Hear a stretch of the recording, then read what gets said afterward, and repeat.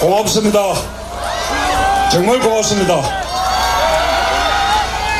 정의로운 나라, 통합의 나라, 원칙과 상식이 통하는 나라다운 나라를 만들기 위해 함께해 주신 위대한 국민들의 위대한 승리입니다. 내일부터 저는 국민 모두의 대통령이 되겠습니다. A voice we're already very familiar with. A voice the world is about to become much more familiar with. Myung-Jae elected as 19th, not actually the 19th president. He won the 19th presidential election, but something we have to clarify there is, of course, that between the Korean War and 1980, we had a series of reigns, if you like, under just a couple of leaders. But he was giving a speech at Gwanghwamun Plaza saying he's grateful and that this is the victory of the people, hoping together for a country that's integrational, one where principle and common sense exists, saying he'll become the president for all of the people. It's a great pleasure to welcome in the studio to reflect on all this Professor Myung-Jae of the Department of Public Administration at Yonsei University. Good morning. Good morning, Alex. And 77.2%, just short of the 80% predicted. It's still very high, the highest we've seen since the late 90s. Can you share your thoughts on the overall turnout? Well, as you said, the turnout rate for the 19th presidential election is 77% too, which is a little bit higher than that of the previous presidential election 5 years ago, though the turnout rate did not reach 80%, which was projected by many people. The turnout rate for this election is the highest one since the 15th presidential election in 1997, which marked 80.7%. The high turnout rate indicates citizens' interest in political change and reform after the impeachment of President Park.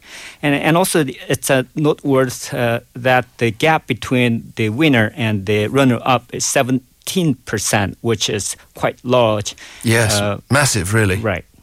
It's just huge. Anyone who looks at the fact that Myung-Jae was in the low 40% range needs to also consider the level of competition that he faced. Right, considering the three candidates competing each other. Right? Yeah, and the fact that he dismissed most of that competition. Right. Let's break this down, though, according to age and region. Right. The highest turnout rate by age group in the previous presidential election was 50s, which was 82%, followed by 60s and above. So the old generation turnout rate is much higher than young generations. I don't think there is a big difference this time. By region, it's interesting that Honam and Yeongnam regions, just like the previous election, the turnout rate for the Gwangju is the highest one, which is 82% this time, followed by Sejong City, Ulsan City, which have about 80% turnout rates, while the lowest turnout rates were found in Jeju Special Province, which marked 72%, followed by Chungnam and Gangwon.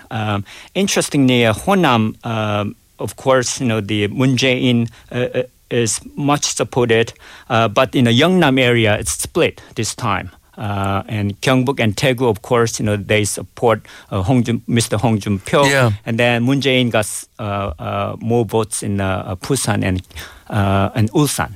Yeah, I noticed that. But he was just closer behind Hong Jun-pyo, wasn't he? Whereas if you look at the Honam region, it's like Hong Jun-pyo's name didn't exist on the ballot sheet, right? Moon Jae-in got pretty good votes in general in the Yeongnam area, and Hong Jun-pyo didn't get a majority in even Daegu and Gyeongbuk. Right, that's very significant, isn't it? Considering the way that the Conservative votes have gone in recent years, and also very neck and neck competition in Gyeongnam province. That's interesting. Yeah, absolutely. Do you think that, just in terms of the turnout as a whole and the interest in this election, was it a positive that we had 2 days of early voting? Is that something we should keep?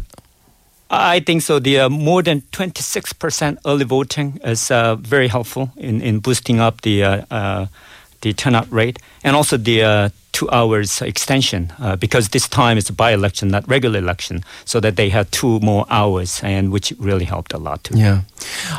I know that we should be happy in a way with 77.2% turnout, but I just personally feel, who were the 23% who didn't vote there? Oh. I mean, after all these months of fevered passion for the local situation, the mass protests, of course there's always going to be some reasons why people can't vote on the 3 days that were available, 2 days of early voting and the day itself, but still, if anyone didn't vote, please tell us why. Pound or sharp 1013 for 51 per message. You can do so relatively anonymously. Professor Moon, let's talk about why Myung-Jae won this so convincingly.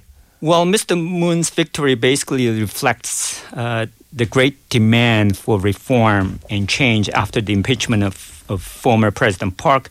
And of course, in a weekend candlelight vigil, and I think that's an extension.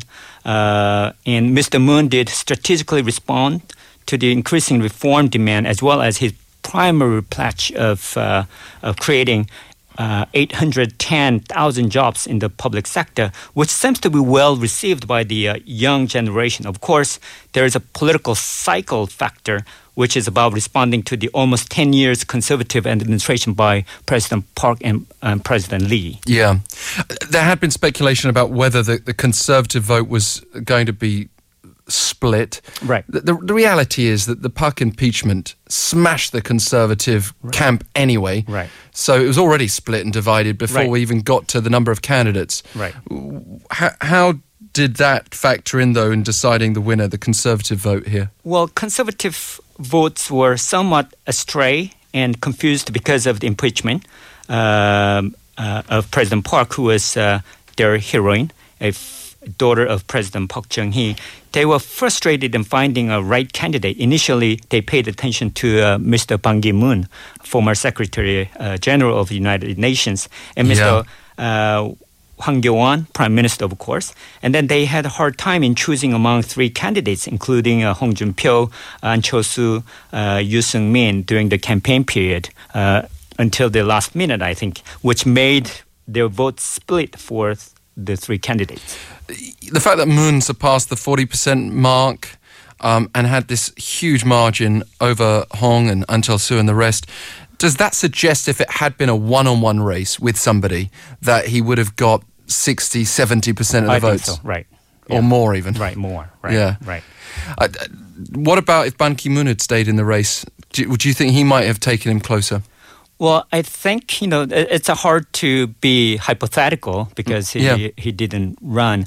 But I think he might gain more votes, obviously, than Mr. Hong Jun-pyo. Yeah. It's just an interesting question for me in hindsight. But obviously, the scandals that intensified and then coincidentally disappeared more or less as soon as he dropped out quickly made that known to us all that Ban Ki-moon was not going to be running.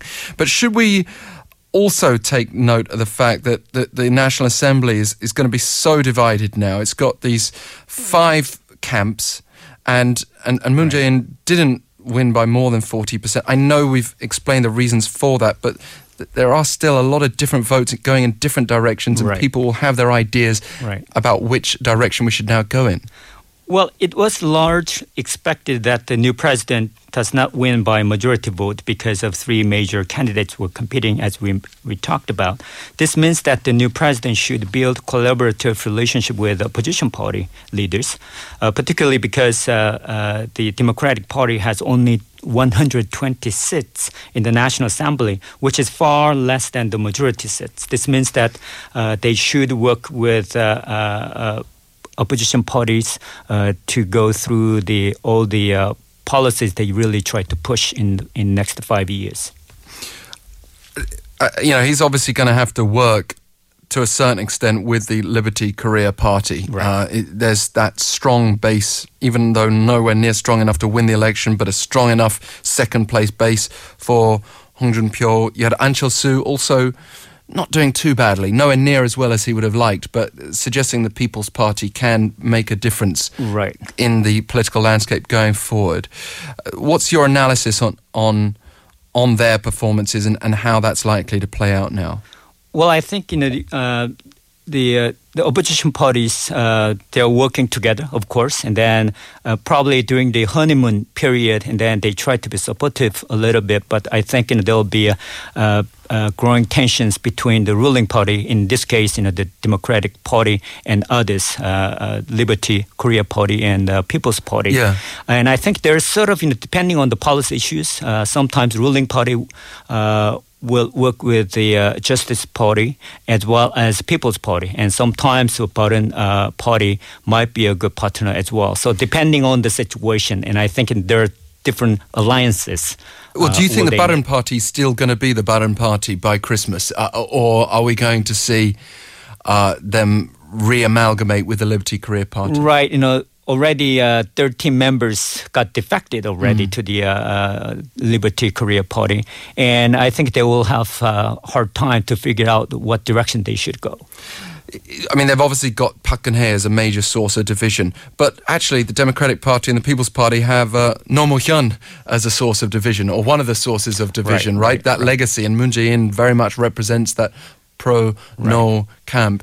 Is that going to make life difficult for Myung-Jae now? Will that divide become more obvious, in other words? Well, I think some of the people in People's Party, they can work together for the particular policies, such as engagement policy with North Korea, for example. So that depending on policy issues, and I think there is a great possibility that the two parties will work together. Though there's some split already and tension existing, and it takes time to soothe out a little bit. Yeah, I mean, during the course of today's show, we're going to be honing right in on economics, on foreign policy, and the domestic landscape. But I'd just like to finish by asking you what you think are the most urgent tasks at hand for this new administration, which will take office today. Right. The thing is, everyone's saying there's a slew of challenges facing Myung-Jae. Frankly, every president comes to office with challenges. Right, that's true. Since the election was by-election, there is not transition time. This, particularly this case, the president will immediately assume his presidency today. I think the president should organize his governance team, including key staff members as well as cabinet members, including the chief of staff and prime minister, right away. Of course, it will take time to go through personnel hearings for the nominees of prime minister and ministers through the National Assembly. In addition, the new administration should identify core policies. There are many pledges, but there should be a prioritization, and based on the urgency.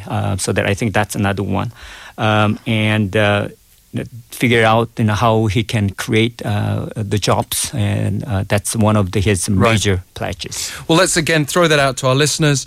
What do you want to see most urgently taken care of by President Myung-Jae? You can text your thoughts, #1013 for 51 per message.